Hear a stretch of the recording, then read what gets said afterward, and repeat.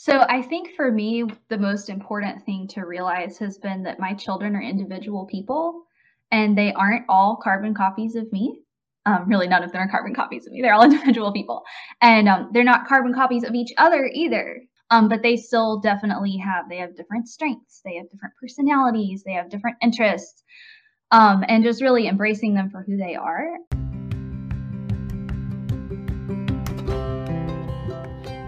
Welcome to Homeschool Conversations with Humility and Doxology, a series of interviews with real-life homeschool moms, dads, and other educators on all sorts of topics that affect our lives as homeschool parents.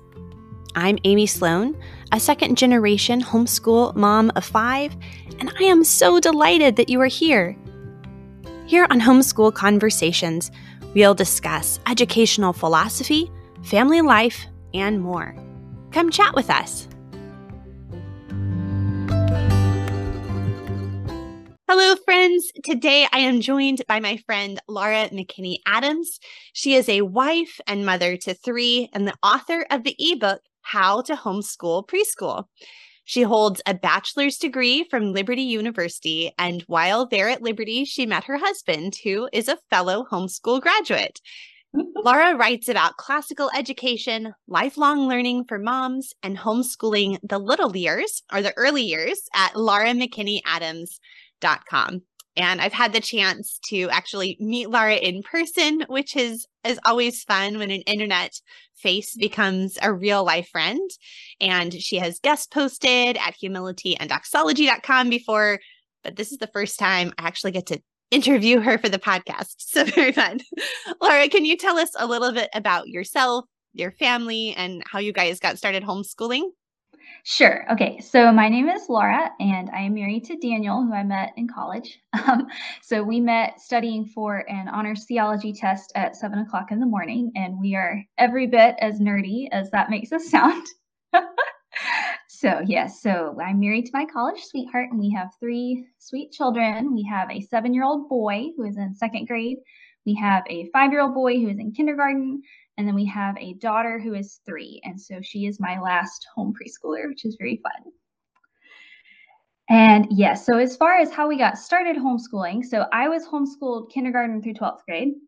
My husband was homeschooled 1st grade through 12th grade, so just about as long as I was. And so I think for us, that was kind of our default normal, if that makes sense. So I think a lot of people, they grew up in public school, and so that's like what they're used to, which makes total sense to me. This is what I'm used to, and so this is what kind of what my default setting was. So I really believe that individualized education is a gift, and that's a gift that I had, and that's a gift that I wanted my children to have. And so my husband also felt very strongly about this. This was something that we discussed when we were dating. So that was just kind of always the plan. So we started officially for real homeschooling when my oldest was in kindergarten, but I did do a preschool at home year with him before that, kind of unofficially. So I can relate so much to that kind of perspective. Whenever someone's like, well, why did you guys, or when did you guys decide to homeschool your children? It was a very similar thing as a homeschool graduate myself. My husband, who was homeschooled through 7th grade, we had very positive experiences with homeschooling. And so to me, it was just sort of a natural decision. It didn't actually ever feel like this big, difficult, scary decision, for which I'm very thankful, because I know it can feel like completely going outside the box for so many families.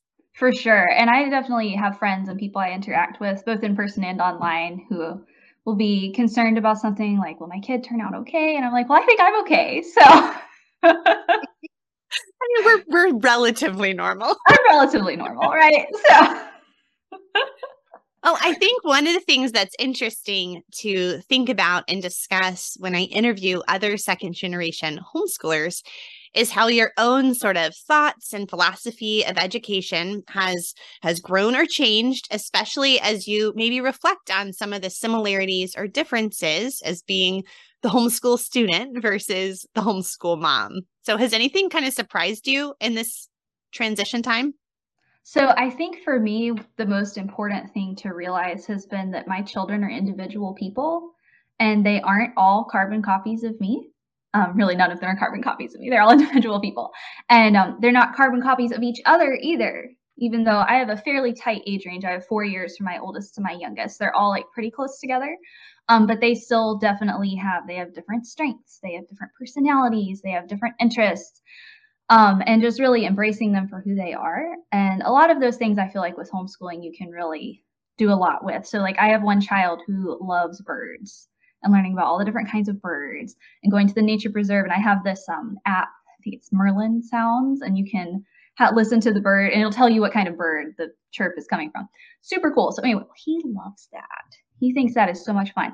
And so I'm like, sure, we can work that into science. We can make that happen, you know?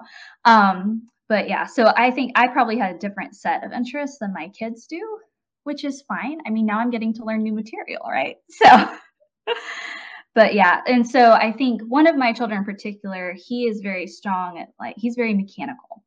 And so he loves math and he loves problem solving and he loves learning how to take things apart and then put them back together. And that would have never occurred to me to do when I was that age. But we can celebrate that in him and enjoy that and kind of find constructive outlets, you know.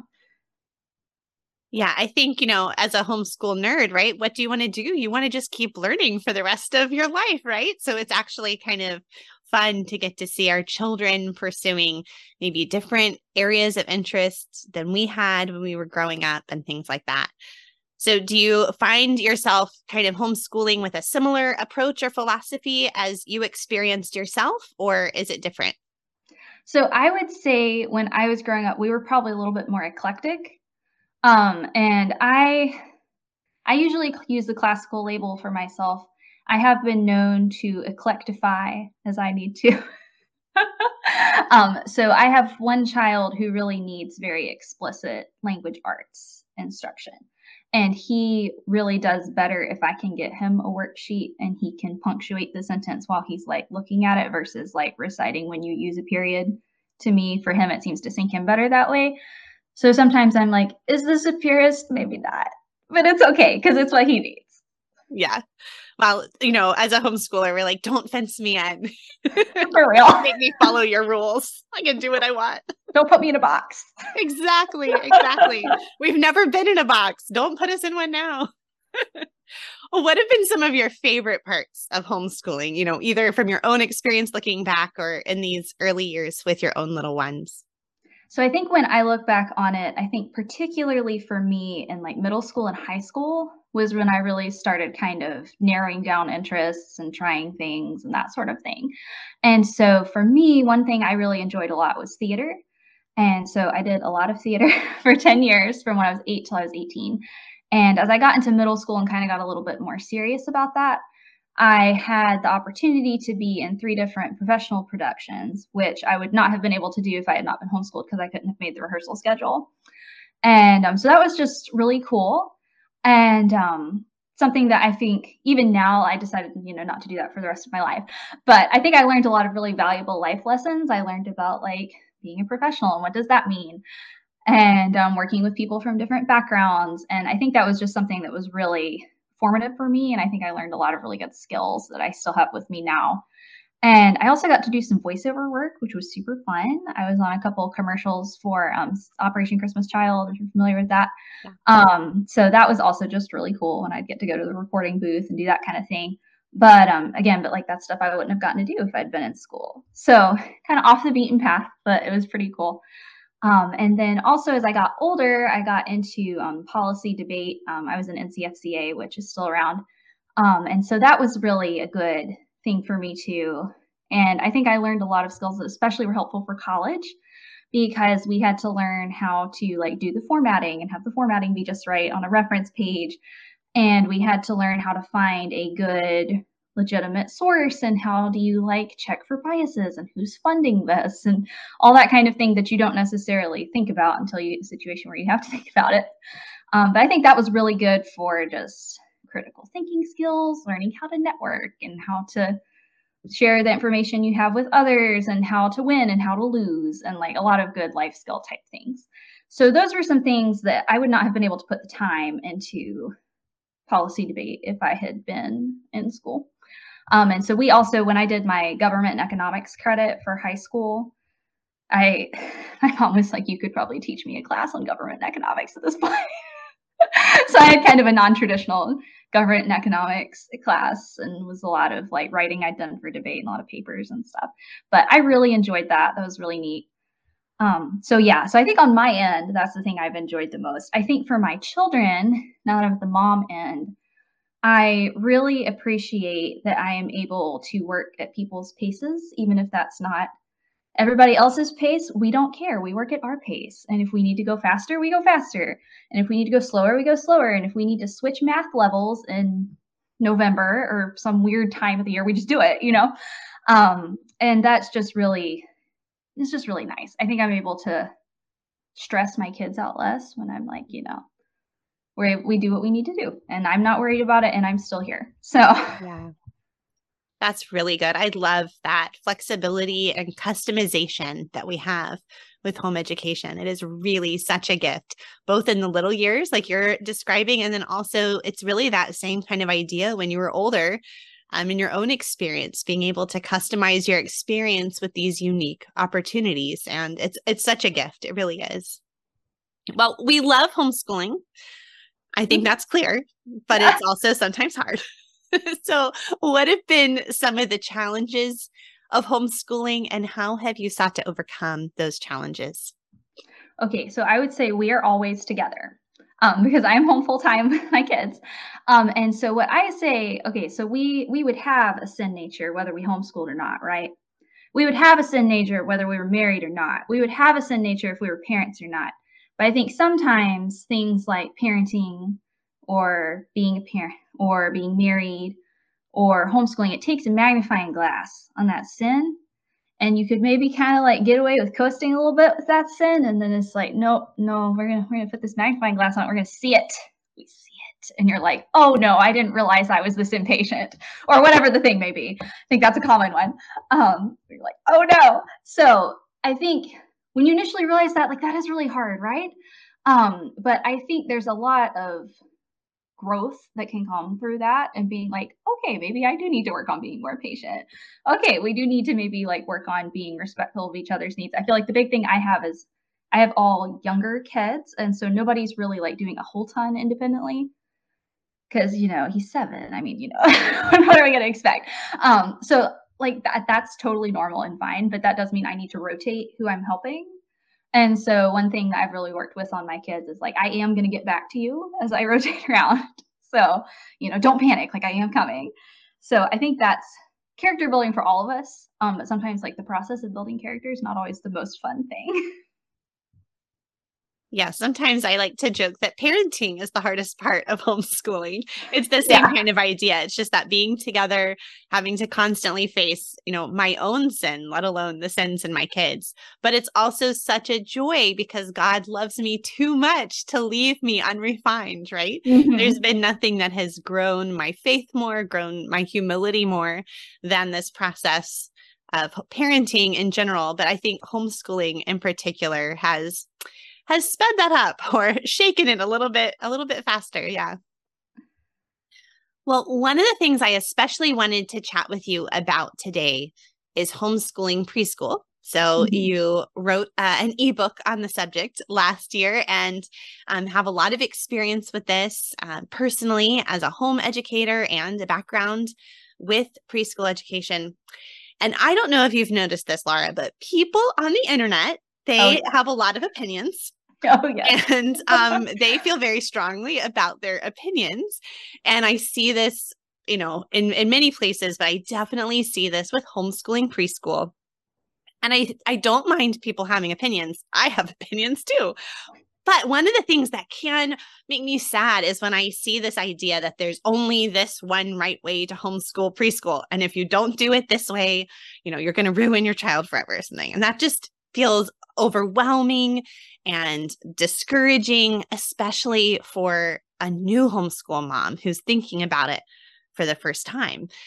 So I kind of wanted to hear your perspective on homeschooling preschool. Tell me all the things, what are those things that we should really care about and prioritize? And maybe what are some of the things we just don't have to think about? So I want to preface this by saying it's so hard on the internet because I get messages from people and I do my absolute best to answer, but also, like, I don't know you and I don't know your life. So at the end of the day, keep that caveat in mind. But yeah, so I taught preschool in a classroom setting for 2 years, and I am on my 4th year of teaching homeschool preschool. So I feel like I'm finally like kind of settling into what I'm doing now. But I think for me, first and foremost, we want our children to know that they are loved, that they are loved by their parents, that they are loved by Jesus. And so we start there. That's like our number one most important thing.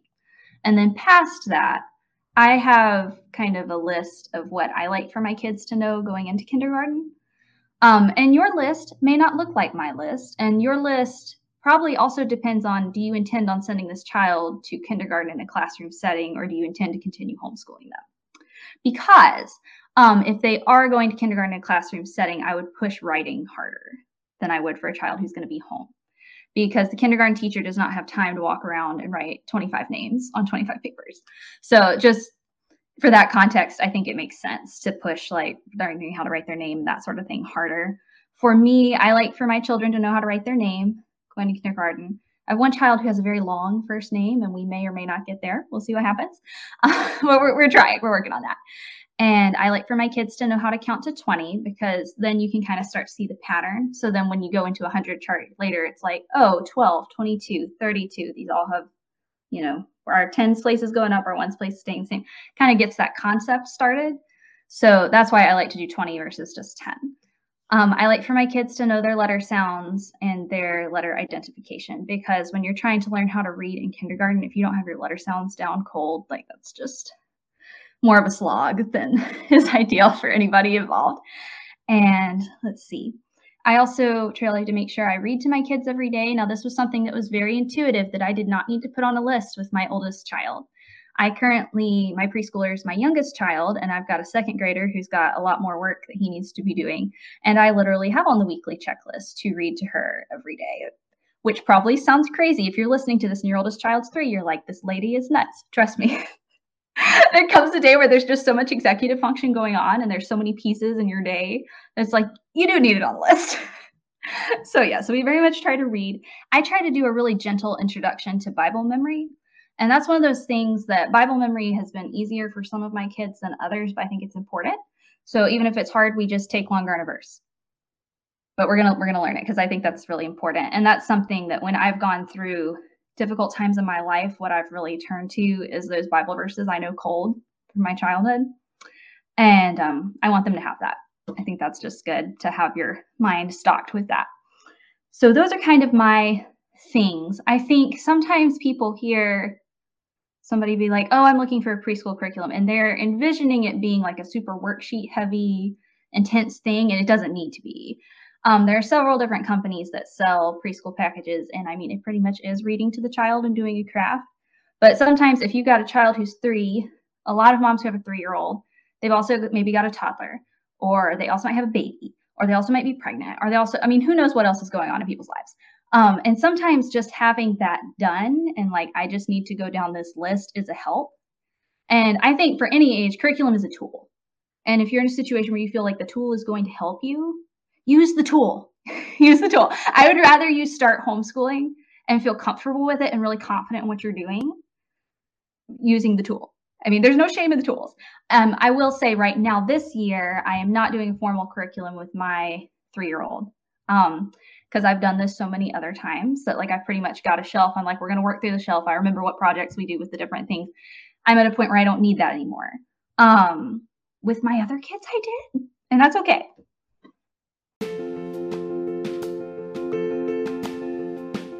I know a pink little lighter clothes. There are clips and 9 violet clothes. Oh my heart.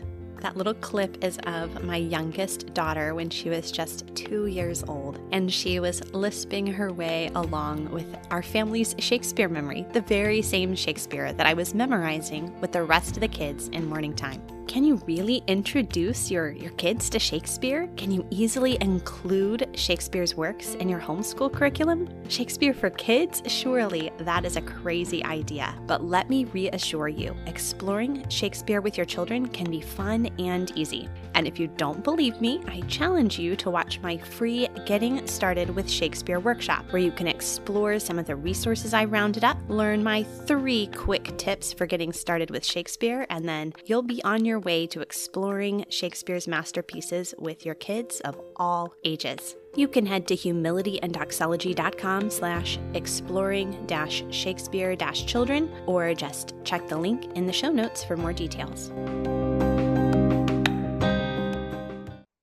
Yeah, it's so good to remember. I love what you said about use the tool if it helps you, if it's going to make you feel confident and peaceful and actually do what you want to do, then use the tool, And if you don't need the tool, that's okay too. We can do what we want.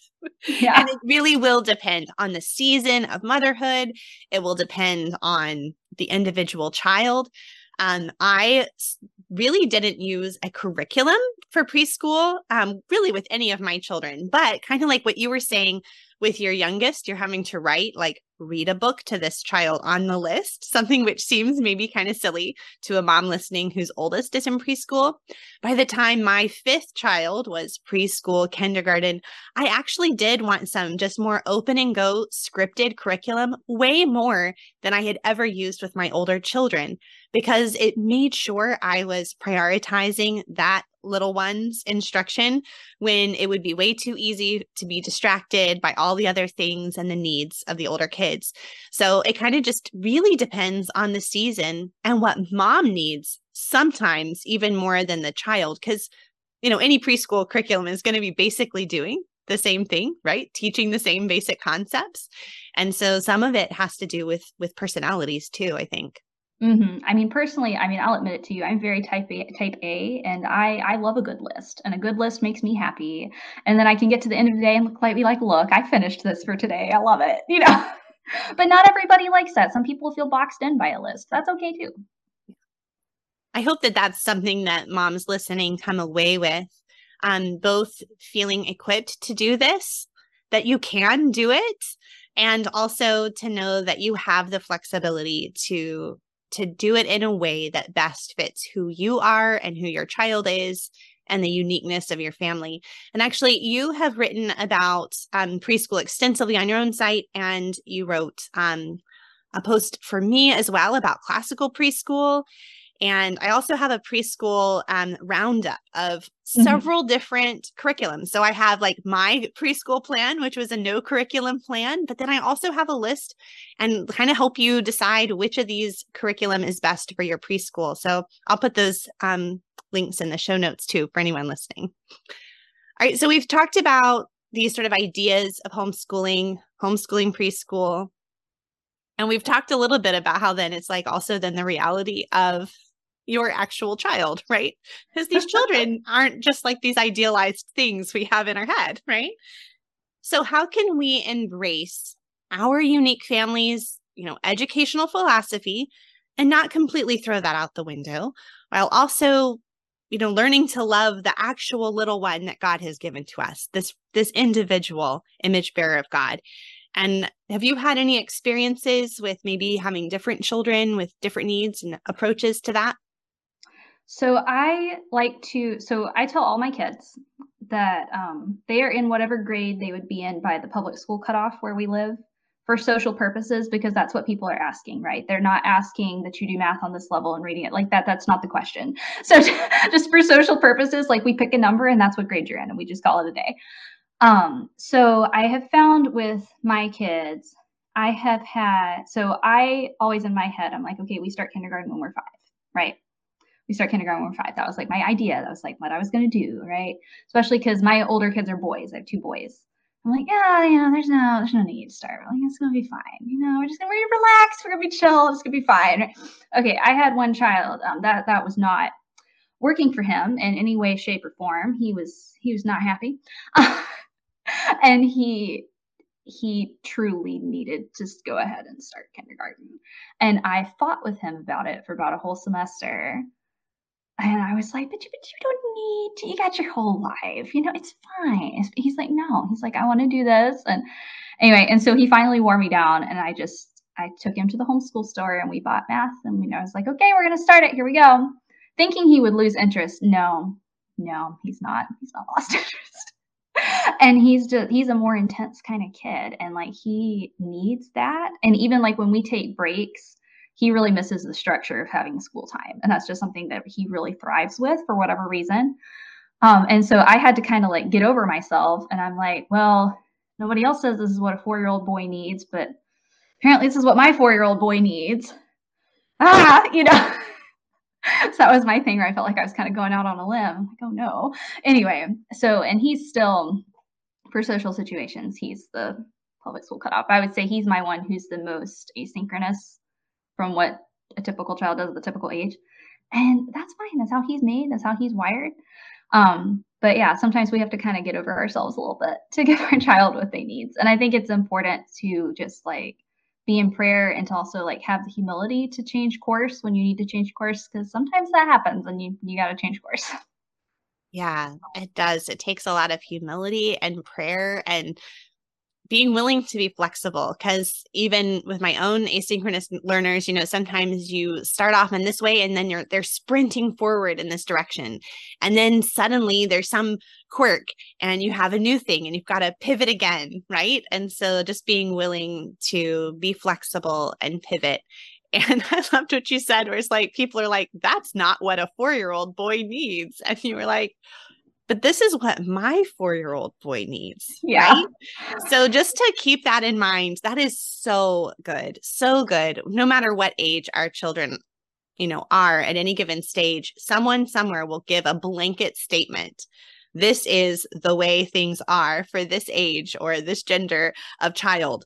And you have to take that always with a grain of salt and look at the actual child in your living room. And sometimes it may mean you need to let them run faster. Sometimes it may mean that you need to wait. And that's good. That's what we get to do. That's why we homeschool, right? Yeah. And I've really had to let go of the type A, like we're going to finish one book per year and we will finish it in 1 year perfectly and we will never go over and we will never start. I just had to stop that and let that go. Yeah. Homeschooling will teach you to be very flexible very quickly. Well, Lara, if you were talking to a mom who was considering homeschooling for the first time, maybe she has all little ones and she's thinking about homeschooling, starting for the first time, or maybe she has older ones and is transitioning to homeschooling, I'd love to hear what advice or encouragement you would have, and if there are any resources or books you would particularly recommend for a new homeschooler. Okay, so I love this question. And one of my favorite things to do online and in real life is like help people get started and kind of cheerlead them over the finish line. I'm like, you can do it. Okay, so I have 3 resources I'm going to suggest. And it's, again, one of those things, it depends on your situation. So I will explain the situation that would be most helpful for these 3. Okay, so if you either went to classroom school, public, private, charter, whatever, and that's your frame of reference, or if your child has previously been in classroom school and that's their frame of reference, I really recommend the book Rethinking School by Susan Wise Bauer. And that really gets into, well, why do we run classrooms the way we do in the US now? And really there's a whole historical stream about how we got from where things used to be to where they are now, which I think is so interesting, but also very freeing, because some of these things, it's like, well, I mean, we don't have to do it that way. Just because that's how we are doing. We don't have to do it that way. And we haven't for all of humanity's history done it that way. And I just think that's a really helpful book if that's kind of your frame of reference and your background. So I would say any age of child, but if there's like any kind of school background, I think that one's really, really good. I enjoyed it, even with my non-classroom school background. So the second one, I would say for any age child, really any experience of mom too. I really like Teaching from Rest by Sarah McKinney. And that's one that I revisit periodically. It's also pretty short. So it's not so dense as to be like intimidating. And I think sometimes it's good to start with one that's not intimidating. But the content is really good. And just just very peaceful. I think that one's very helpful too. And then if you've got little kids and your oldest is maybe, 2, 3, 4, and you're like, I think I might want to homeschool, but I don't know. I don't know where to get started. Then you might want my ebook, which is available at my website, lauramckinneyadams.com. I have a shop tab. You can click on that. I can also send you this link too. But that goes through, that's basically my compilation of like all the questions people have ever asked me, like online or in person about this. And I just like wrote the whole thing up. And so it's all in one place. And so I talk about curriculum, and I talk about scope and sequence, and like what kind of goals do you want to set.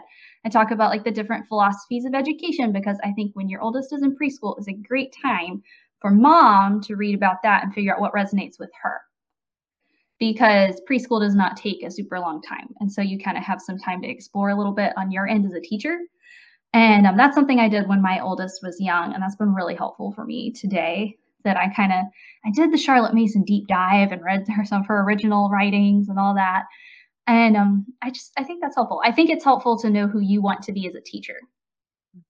It helps you set that end goal. You can get that vision, that big picture idea of the human at the end of this homeschool journey. What kind of human do I want to raise? That's one of the questions I encourage people to think about when they're planning their homeschool. And so, like you were saying, in the preschool years, the academic part is going to be not taking too much time, most likely.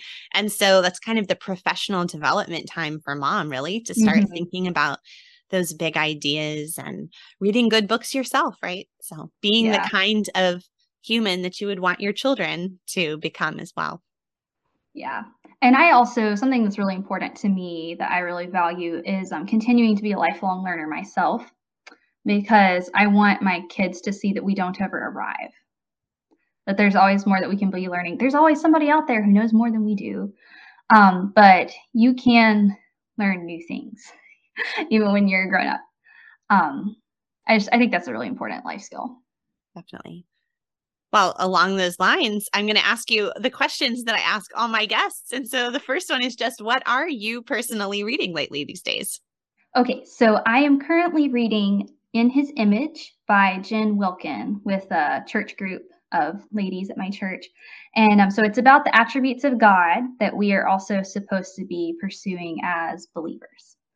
And I really enjoy Jen Wilkin personally. I think she has good Bible type content. She also has another book, Women of the Word, I read a few years ago. That's very good if you want to like learn how to do Bible study. But yes, I'm doing that with a group. And then just personally by myself, I'm reading John Adams by David McCullough, which is a biography. And I promise this has nothing to do with my last name, but I do really like John and Abigail Adams a lot. Abigail Adams especially, I just think she was really fascinating, really neat lady.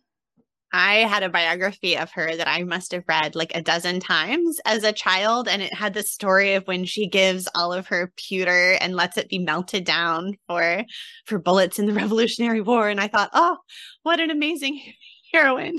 But she was brilliant. Yes, both of them were. She was really smart. Really, if you look at her letters and things, really brilliant lady. Well, Laura, what is your best tip for helping the homeschool day run more smoothly? Okay, so your mileage may vary, caveat. Okay, so with my kids, I have found we all have breakfast together and then we go straight into school, because if I let them scatter, this is what happens. I let them scatter. They start playing peacefully with each other. And I think, I should just sit here and have some more coffee. They're being so sweet. We don't need to school, and that's too tempting. And so I'm like, nope, breakfast, school. We can't scatter, because it's hard to get everybody to reconvene too, because I have little people in the mix who are not school age, and so that's when it turns into the herding cats, even when you have more kids. Yeah, and everybody, I don't know, I think it helps them that like that's the expectation, and we've done it that way every day for forever. And so I feel like I get less pushback of, I can't believe mom's making me do school, if it's like the same routine every day, like we do this every day. Mm-hmm. And that's actually one of the reasons why we do kind of have a school start time. I mean, it's somewhat flexible, of course, and we can go if things are changing or there's, other life events going on or someone's not feeling well. But in general, we know that everyone is supposed to be in the living room ready to go at 8. And it just makes things run a little bit more smoothly because I'm not having to decide every morning when we're going to start school. It's just like, oh yeah, okay, this is just what we do. And it just seems to take away every decision that you can take off the plate. For sure. It just makes it so much simpler. Yeah. And I think just like this is the boundary and we've communicated it clearly. And this is what we're going to do every day.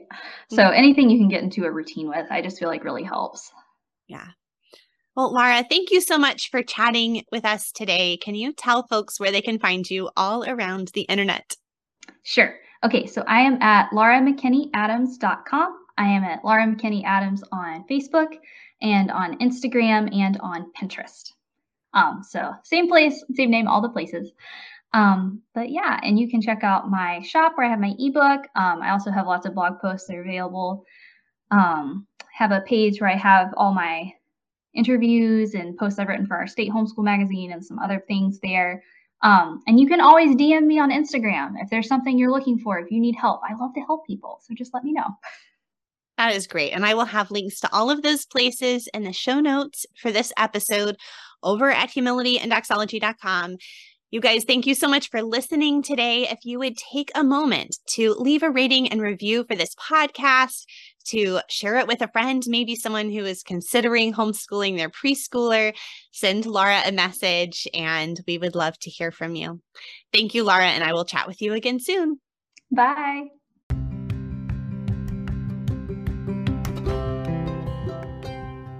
Thanks for listening in on this week's Homeschool Conversation. For show notes and links to all the resources we discussed, head to humilityanddoxology.com/homeschool-conversations. And if these episodes are an encouragement to you, would you take a moment to leave a rating and review and to share with your friends? I am so thankful that you are here on this adventure with me. Let's repent of our constant striving, relish the joy of learning, and rest in the work of Christ on our behalf. Stand fast, my friends.